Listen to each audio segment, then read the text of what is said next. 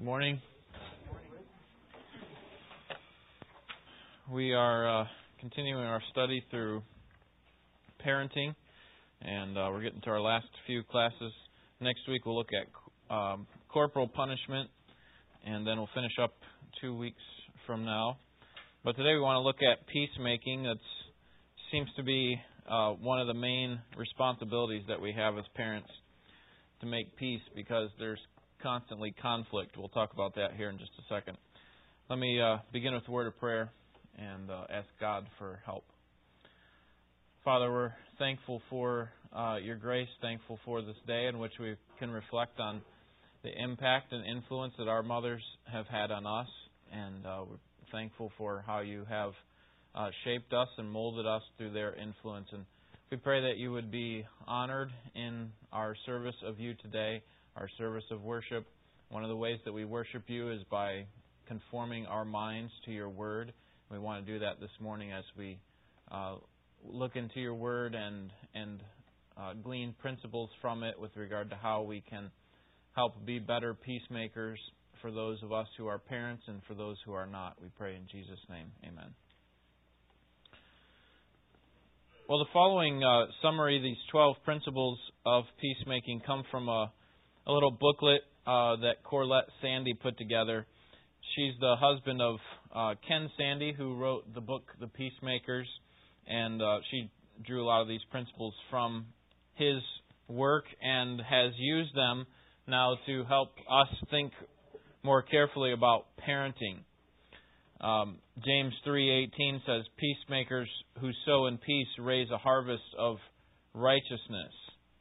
And obviously we know that the opposite of peace, if we are not being peacemakers, what's naturally going to happen is that there's going to be conflict. Conflict is a clash between hostile or opposing elements or ideas. So when one child has an opposing idea from another, there's conflict, or it could be from a parent to a child, or obviously we could talk about in all sorts of relationships. There are going to be fights and quarrels as we raise our children, and we want to be peacemakers, but we also want to teach our children how to be peacemakers themselves, so that they're not only not stirring up conflict, but that they're learning how to settle other people's conflicts as well. So how do we do this? Making young peacemakers. Number one, we need to understand and we need to teach them that conflict is a slippery slope. Turn to Romans chapter 12. We're going to look at all these verses this morning. Sometimes we don't have time to look, and I just cite them for you. But today I think it'd be helpful if we just looked at each reference here. Romans 12:18. Someone read that for us.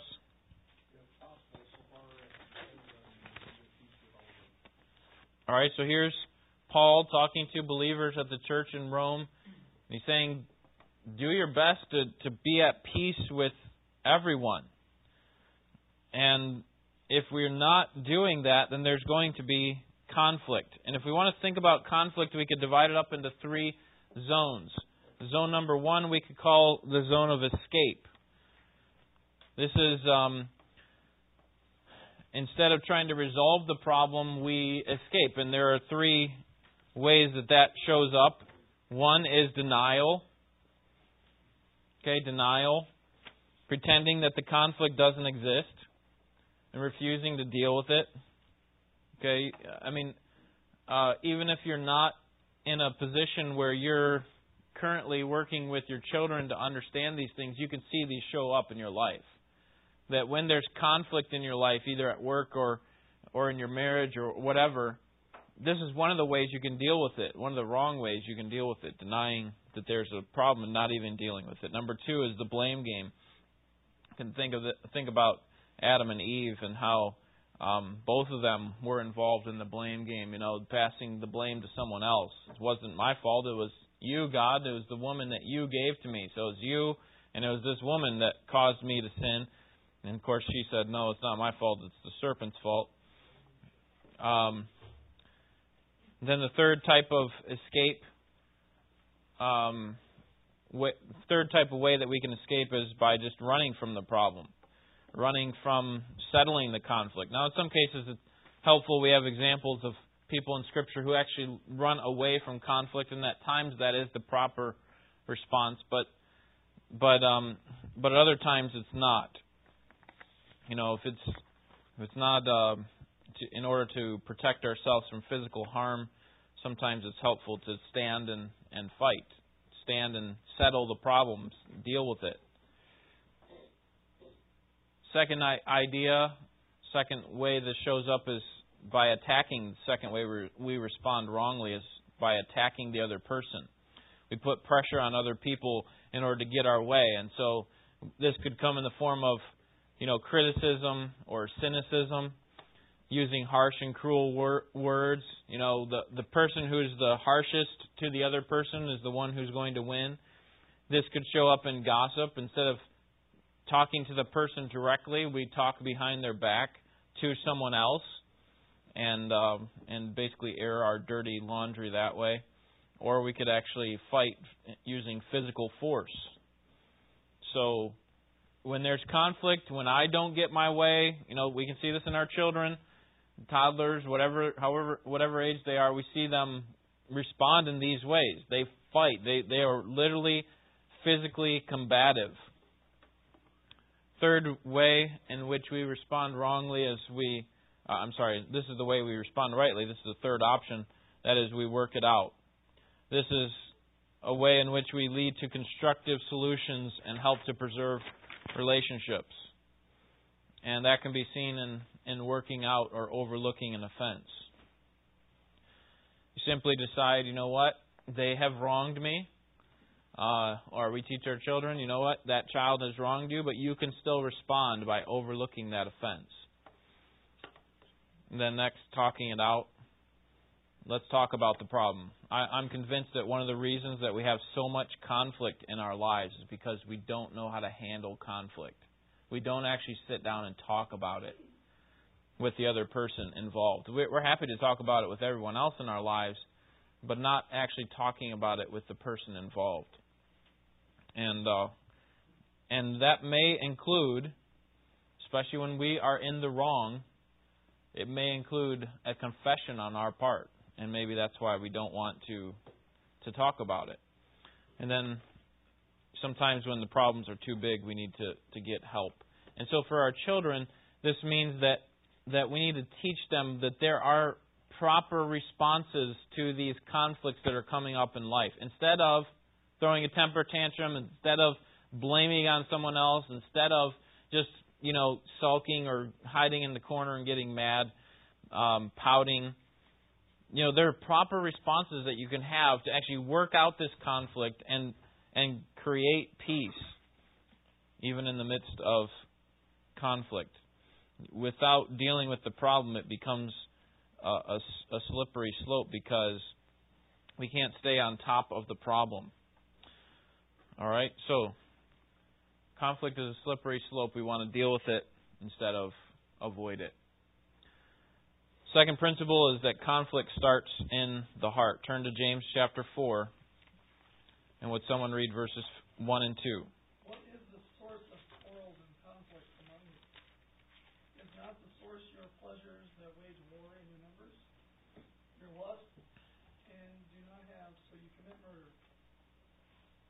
You are envious and cannot attain, so you fight and quarrel. You do not have because you do not ask. I heard a pastor recently, he's out of Chicago, and he was saying that he was on a trip with a friend of his, and they were dealing with they were just talking about some things, and he knew that he could trust this man that he was with, a friend of his.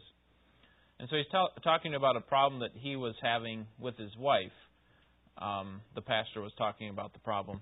And he said, I know there's something wrong with this situation. I want you to just evaluate it for me. I'm not trying to, minimize or put down my wife in any way. I really want to see what's in my heart. So let me explain to you the situation. And so he went on to say, I come home from work after a long day of work, and I come home and I have this picture in my mind that when I come home that there's going to be food on the table and everything's going to be looking really nice. And I came home and that picture wasn't there. That wasn't the picture I saw. Instead, I saw my wife on the phone talking to her mom. And I gave her one of these nonverbal communications that we give, and mine was kind of like this, which is, speed the process up a little bit. Let's get this food on the table. Is this? And he said, then I said something to her. I said, is this really the time that you need to be talking to your mom? And the man who was listening to this pastor in the car said to him after some thought, James 4:1 says that the source of quarrels and fighting among you comes from your heart. That is, the reason that there is a conflict, the reason that you see this as a conflict is not because of something outside of you, but it's something that's in your heart. And you need to handle that conflict. Notice this first verse again. What is the source?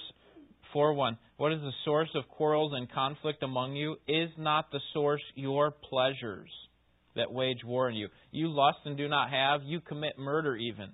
You're envious and do not attain. So you fight and quarrel. You do not have because you do not ask. The reason that we have conflicts and fights, the reason that we can't settle these things is because the conflict starts in our hearts. And if we don't understand that key principle, if we don't help our children to understand that, those of you who are grandparents, if you don't help your grandchildren to understand that, then they're not going to be able to settle their conflicts in a biblical way. And those will only escalate over time. So help them to see that the conflict starts in their heart. Number 3.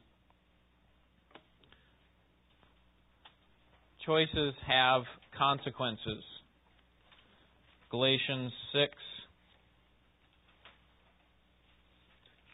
verse 7. Would someone read that one for us? Do not be deceived. God is not mocked. For whatever a man sows, this he will also reap. All right, so we have a very basic principle here. Whatever you plant in the ground, that's what's going to come up. Okay, if you plant an apple seed, don't expect that you're going to get a cherry tree. Right? Whatever you plant in the ground, that's what's going to come up. And this is the same thing. Obviously, we're applying this to our conflict. If we're sowing conflict, then we're going to reap the judgment from the conflict. We're going to reap greater conflict. But also, we want them to understand, our children that is, that if they sow good things, if they sow godly things, they're going to reap godly consequences. They're going to reap rewards and trust and confidence and so on. We want to drive that home that, your consequences, the consequences of the things of your choices are very important. And so that means that your choices are very important. You are connected very closely to your consequences, and so make wise choices instead of bad or fruitless choices. What was the Bible reference? Oh, Galatians 6:7. This one was left off the handout. Your Was blank it? is maybe a little off. I'm sorry. It says conflict has, maybe it should say choices have. Oh, yeah. I'm sorry. Yeah, at the top it should say choices have consequences. You could say conflict has choices which have consequences. All right. Yeah, this is correct. Your handout is incorrect, so you can change that on there. Choices have consequences. All right. Any other questions or comments so far on these first 3? All right. Proverbs 14:8 is the next one. Proverbs 14:8. Principle number 4. Wise way choices are better than my way choices. The wisdom of the sensible is to understand his way, but the foolishness of fools is deceit. All right, so the wisdom of the sensible is to understand his way. So we want to actually understand what we're doing here. When we make these choices, we want to understand ourselves. We want to understand as best we can even our motives behind it. Obviously, we can't understand our own motives on our own. Only the Scriptures can actually reveal motives. That's what Jeremiah 17:9 and 10 talk about. And so that's why we want to be sensible, turning to the Word of God. My way approach is, I have a sinful desire, and that sinful desire leads to a bad choice, which leads to a bad consequence and bad feelings. But the wise way approach is that we confess our sinful desires and pray for God to help us to please Him. Pray to God that He would help to reveal our motives and our thinking behind our choices. And so if we want to prevent conflict, we need to make wise choices. And included in this, we could say something about seeking godly advice. It would be helpful for our children to understand that, obviously the best advice we can get is from the Scriptures, but sometimes it's difficult to understand what the Scriptures are speaking about. And so seek out wise counsel in a situation that's maybe not as clear. Wise way choices are better than my way choices. Number 5, the blame game makes conflict worse. Chapter 28, verse 13 says, "He who conceals his transgressions will not prosper, but he who confesses and forsakes them will find compassion." Remember the first zone, the response that we can have to conflict, and that was escape. And that's what this verse is talking about. If you hide, if you conceal your transgression, you're not going to prosper, the Proverbs tell us. So that includes things like, passing the blame. It's not really sin that's coming from me. The sin is coming from them. And so let's deal with their sin. And, we ought to deal with other people's sin, but the very first place we ought to turn is to our own heart. We need to deal with our own sin first. And so we're quick to cover things up. And, sometimes one of the blessings, I think, of kids is they help to see the flaws within our own hearts.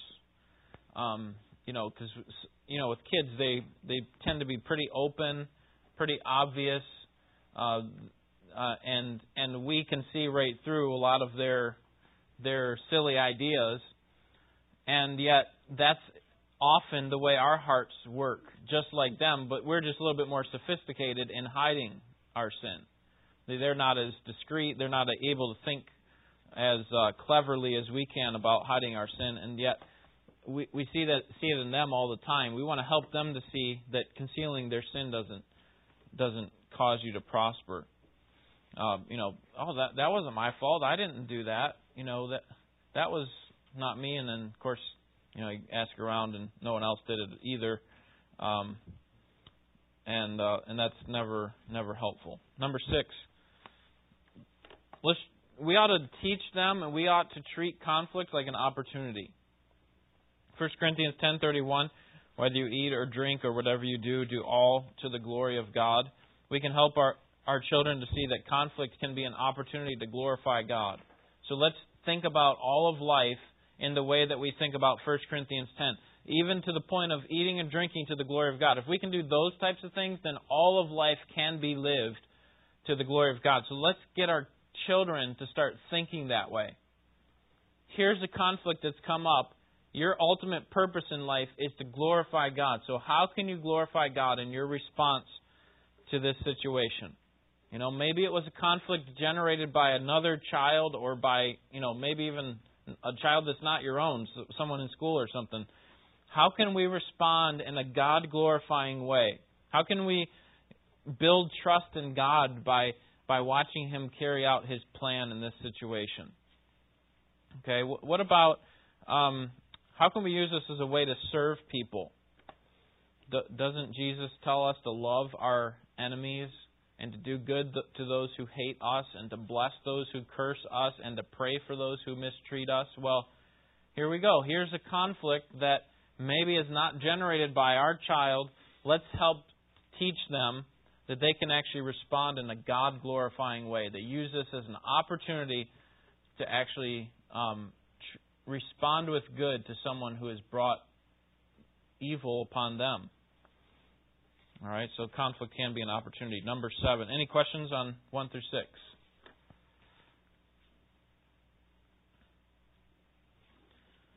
All right, instead of turning to 1 John, would someone quote 1 John 1:9 for us?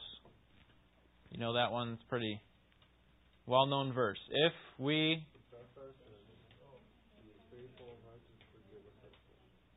And to cleanse us. Okay, good. And to cleanse us from all unrighteousness. So let's talk about how we can resolve conflict. How we can. First of all, we need to understand something about the foundation of resolving conflict. And that is that we need to understand something about repentance and confession and forgiveness. And that verse, God calls us, this is referring to our relationship with Him. We confess our sins to Him, then He is faithful and just to forgive us our sins. But we also know that in the Lord's Prayer, that we are to be forgiving those who have trespassed against us. The prayer that Jesus modeled for the disciples to learn. And so instead of escaping from our conflict, remember that first one, escaping, either doing the blame game or denial or something else. Okay, instead of that, we're handling the conflict. We're dealing with it from a biblical way. And here are the 5 A's that are laid out in this little booklet. And the first is to admit. Admit that you are wrong. Okay, when there is a conflict and you have generated the conflict, or you are a part of the conflict and that you contributed to the conflict, then you need to admit that you're wrong. Now, don't ever force your children to a place to admit that they're wrong when they're not. Okay, make sure you have clear evidence that they are wrong before you, because sometimes kids just want to appease you, and if you get them into a mode where they're just doing what you want them to do, even though they don't really, they didn't do anything wrong, for example, then that's not actually helpful. That's going to teach them just to conform on the outside. Remember, we're trying to get at their heart, trying to get God to get at their heart, and so help them to see that they need to admit that they're wrong, to apologize for how their choice affected someone else, to accept the consequences for their choice, ask for forgiveness, and then alter their choice in the future. Our children, and of course, obviously, when I talk about them, we can see this in ourselves as well. When we're sorry for getting caught, that is what the Scriptures call a worldly sorrow that does not lead to repentance. What we want to see in ourselves and in our children is a godly sorrow that does lead to repentance. And that means that we're not sorry so much for getting caught. Yeah, we don't like the consequences of it, but we're sorry for actually doing the wrong. We're actually sorry for wronging another person who's made in the image of God. We're actually sorry about wronging God Himself. And so resolving conflict is not so much focused on, the other person. We need to help them to see that it's focused on themselves. And obviously, if you got 2 people that are contributing to the conflict, then work on both of them. Perhaps it'd be helpful to do them individually. All right, number 8. Recognize that forgiveness is a choice. Ephesians 4:32. What does that say? Be kind.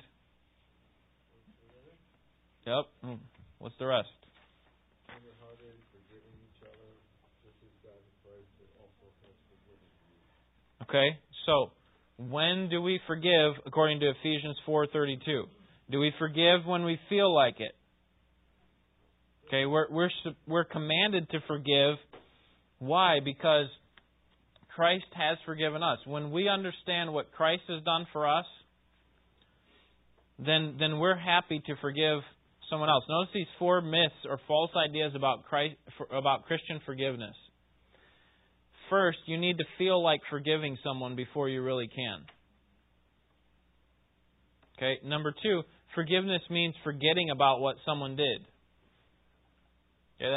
Think about how hard that is, especially when the sin is grave, when it's serious. Number 3, forgiveness excuses a person's sin. No, God's still going to deal with that person. That person still needs to deal with their sin, but that's not what forgiveness is about on our part.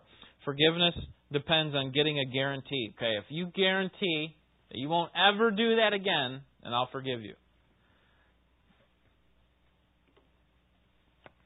But praise God that He doesn't forgive us in that way. I will forgive you when I feel like forgiving you. Or I will forgive you when you promise to me that you will never do it again.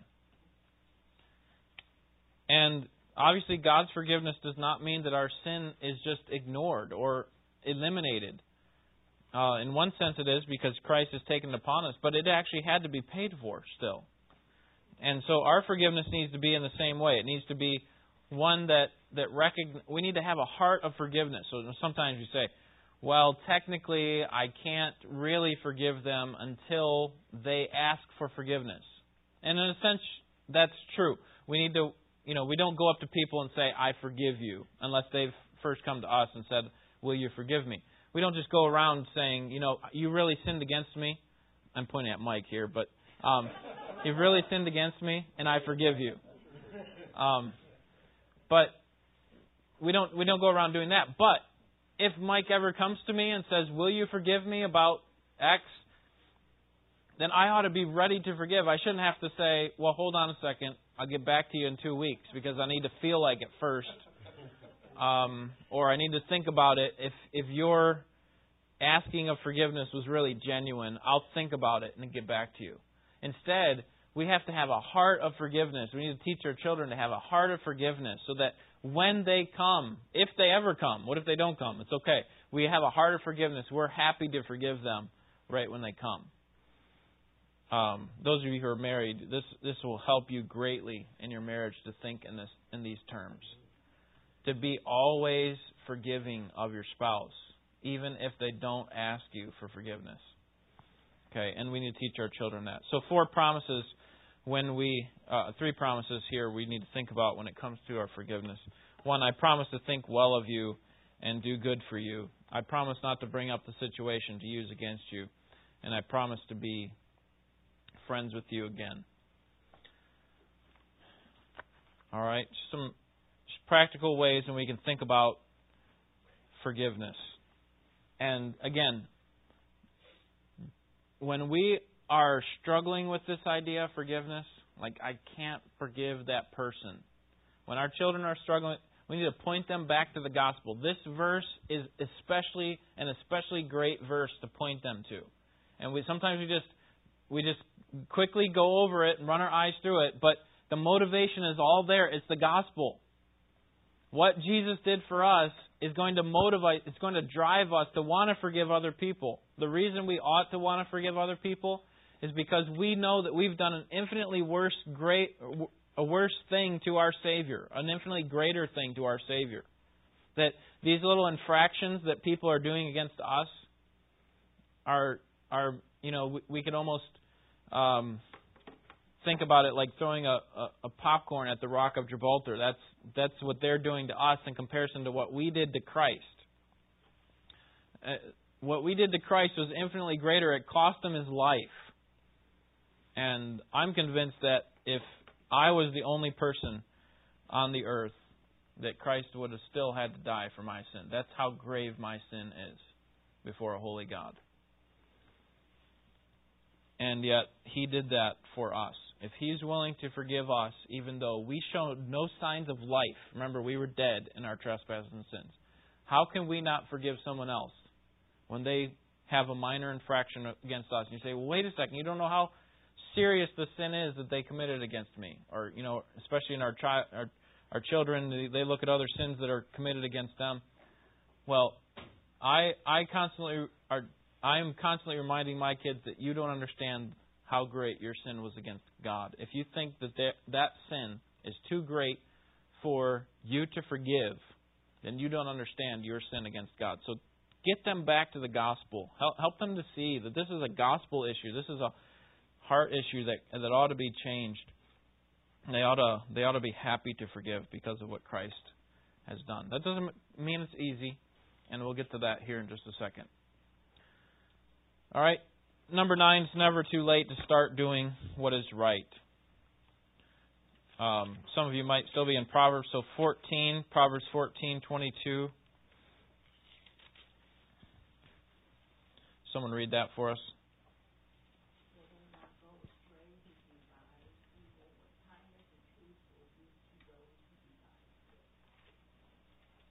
All right. Those who, let's see, is that the...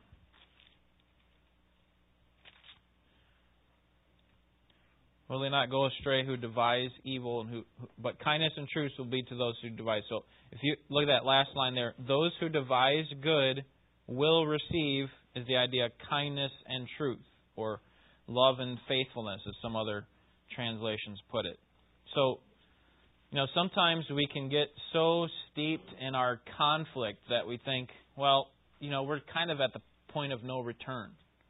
There's no way for me to actually solve this problem. Do you realize how big it's become? And that's what happened. Remember, we talked about conflict being a slippery slope. If we don't work it out, it tends to, the webbing gets a lot, more intricate, and it gets harder to get out of this huge web that we've created. And it is hard, but it's not impossible. And that's why we need to understand, we need our children to understand that it's never too late to start doing what is right. So let's just make the first choice. Okay? Sometimes what happens is we look at the huge consequences that are ahead. Like if I start in this direction, what happens if this, because the conflict's gotten so big? And what we need to teach our children, what we need to understand, is that they just need to start making steps of obedience. Okay, don't worry about what's way out ahead.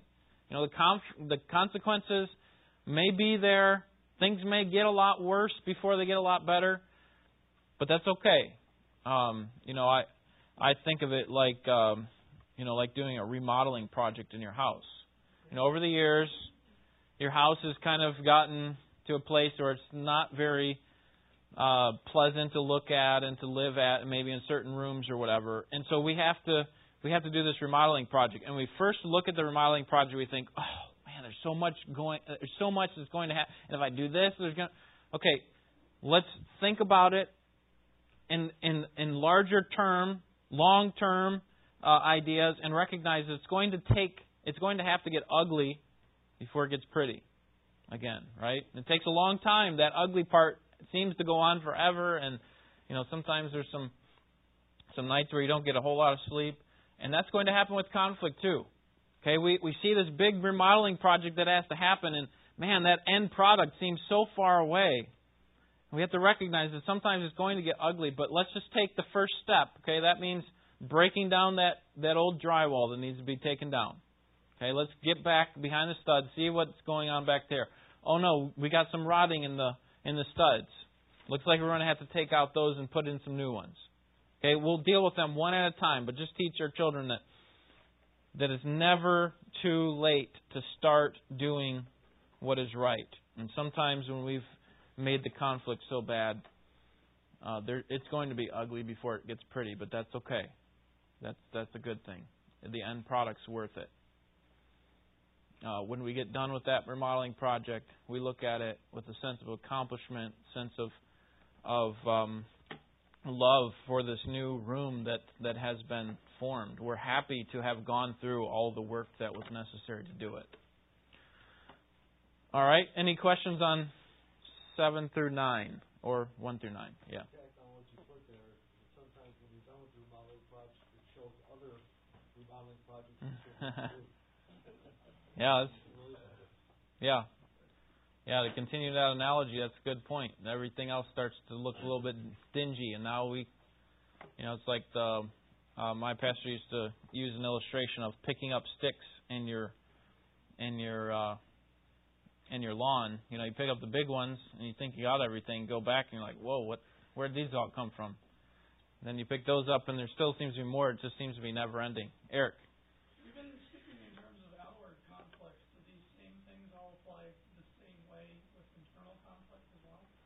Well? You mean internal in what way? Like in your heart, or? Especially with the Yeah. If we've gone to the point where we recognize that we have sinned against another person, and we Yeah. admit to that person, then do the same things of forgiveness and forgiving ourselves apply. Yeah. Yeah, I would say that the conflict is coming from the heart, so we need to handle it in our hearts first. And these same ideas as far as, the remodeling that needs to go on in our hearts, take this first step that needs to be taken. It's never too late to, maybe it's like, I've dealt with situations like this for 30, 40, 50 years internally, and it's just going to be too hard for me to deal with it any other way. But let's start taking the first step. Okay, what do I need to do? What does God call me to do with regard to forgiving other people? I don't know of anywhere in the Scriptures where it talks about forgiving ourselves. I know the Scriptures talk a lot about self-love, that no man ever hated himself, but nourishes and cherishes his own body. I don't know of anywhere. I know that's a popular way to talk about it, but I don't see any scriptural support for that sort of idea. Our biggest problem, I think, is forgiving other people. Forgiving, we pass the blame on other people or even on God. Not that God needs to be forgiven; He hasn't done anything wrong. But we need to think about things, think about life in terms of how God thinks about it, and that starts with conforming ourselves to what the Scriptures say. So, is there another thought back here? See another hand? All right, number 10. Wouldn't this be great if we did this and if our children did this? Think before we speak. Proverbs 21:23, who guards his mouth and his tongue keeps himself from calamity. Okay, so we need to guard our mouth. We're going to guard ourselves from trouble if we think before we speak. There's another place in Proverbs where it says, in the multitude of words there is sin. I think it says something like, there's no lack of sin or something like that. So sometimes we just, our mouths are just talking and talking. We never stop and think about what we're going to say. And sometimes it's helpful to do that. Sometimes it's helpful. It's always helpful to think before we talk. And so teach your children to do this. Sometimes, we're kind of wired to just say things without even thinking about them. Just let it come out. Help your children to understand that your words have power. Their words have power. They can be destructive. They can, like James says, set a whole forest on fire. The idea they can just generate tons of conflict. Think before you speak. Number 11, teach them about respectful communication. Okay, back to Ephesians 4, passage we just looked at not too long ago on Sunday morning, Ephesians 4:29. Let no unwholesome word proceed from your mouth, but only such a word as is good for edification, according to the need of the moment, so that it will give grace to those who hear. It's not enough for a child to, if you don't have something nice to say, don't say anything at all. Actually, that's not enough. If you don't have something nice to say, you need to figure out something nice to say and actually speak something that's helpful for the moment, that's edifying. So if you raise a child who's good at just being quiet when they get frustrated, guess what's going to happen when conflict comes when they're an adult? They're just going to get quiet when they get frustrated. And you know what? I don't have anything nice to say about that person, so I'm not going to talk at all. But actually what the Scriptures call us to do is to edify, to actually use these times when there is conflict to build up that person. So what would this look like in our kids if we told them to do that? You're having a problem right now with communicating kindly to your sibling, and so now you need to think about a way in which you can communicate kindly to them. Actually, give me some examples of how you can do that, and then go do that. help them to see that respectful communication has more to do than just our words. With more than just our words, it has to do with the tone of our voice. We could actually say something that could be taken as kind, but actually say it in a wrong way, a sarcastic way, or it could be our body language. And help your children to see that eye contact and facial expressions and body posture, all those things are going to communicate what they are trying to say with their hearts, with their words. So recognize that, respectful communication. Number 12, respectful appeal can prevent conflict. Okay, we've talked mostly about how to handle conflict once it actually comes up. How do we dissipate it? How do we remove it? Starts from within, help giving grace to other people, forgive people. Here we're talking about actually preventing it. How can we stop it from happening in the first place? And 1 Peter 5:5 says that God opposes the proud but gives grace to the humble. And so I would suggest that it requires a respectful appeal to God to protect us and help to humble us, to help Him to reveal the thoughts and intents of our hearts before they come out in the pressure cooker of life. When life gets difficult, we have all these problems that come in from all different places, work and home and society and all these things, and it kind of squeezes out what's in our hearts. Well, here's what we can do to help prevent that is we go to God with a respectful appeal and say, God, I know that there's sin in my heart. And I know that there are clear sins that I have. And then we say those to God. But I also know that there's probably some other unknown sins, some hidden sins that need to be revealed. So would you reveal those to me before they come out and, under the pressure of life? And ask God to help you deal with those, help your children to see the same thing. We want to raise children that are at peace with one another. And the reason that they can and should pursue peace with one another, if they're a Christian, is that God has pursued peace with them. Therefore, having been justified by faith, we have peace with God through our Lord Jesus Christ, Romans 5:1. So we want to raise children who are peacemakers because they have had peace made with them, with God. Again, it goes back to the gospel.